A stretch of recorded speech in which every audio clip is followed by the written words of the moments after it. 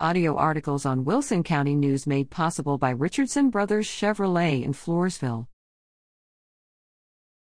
Southbound SH 181 north of Floresville reopened.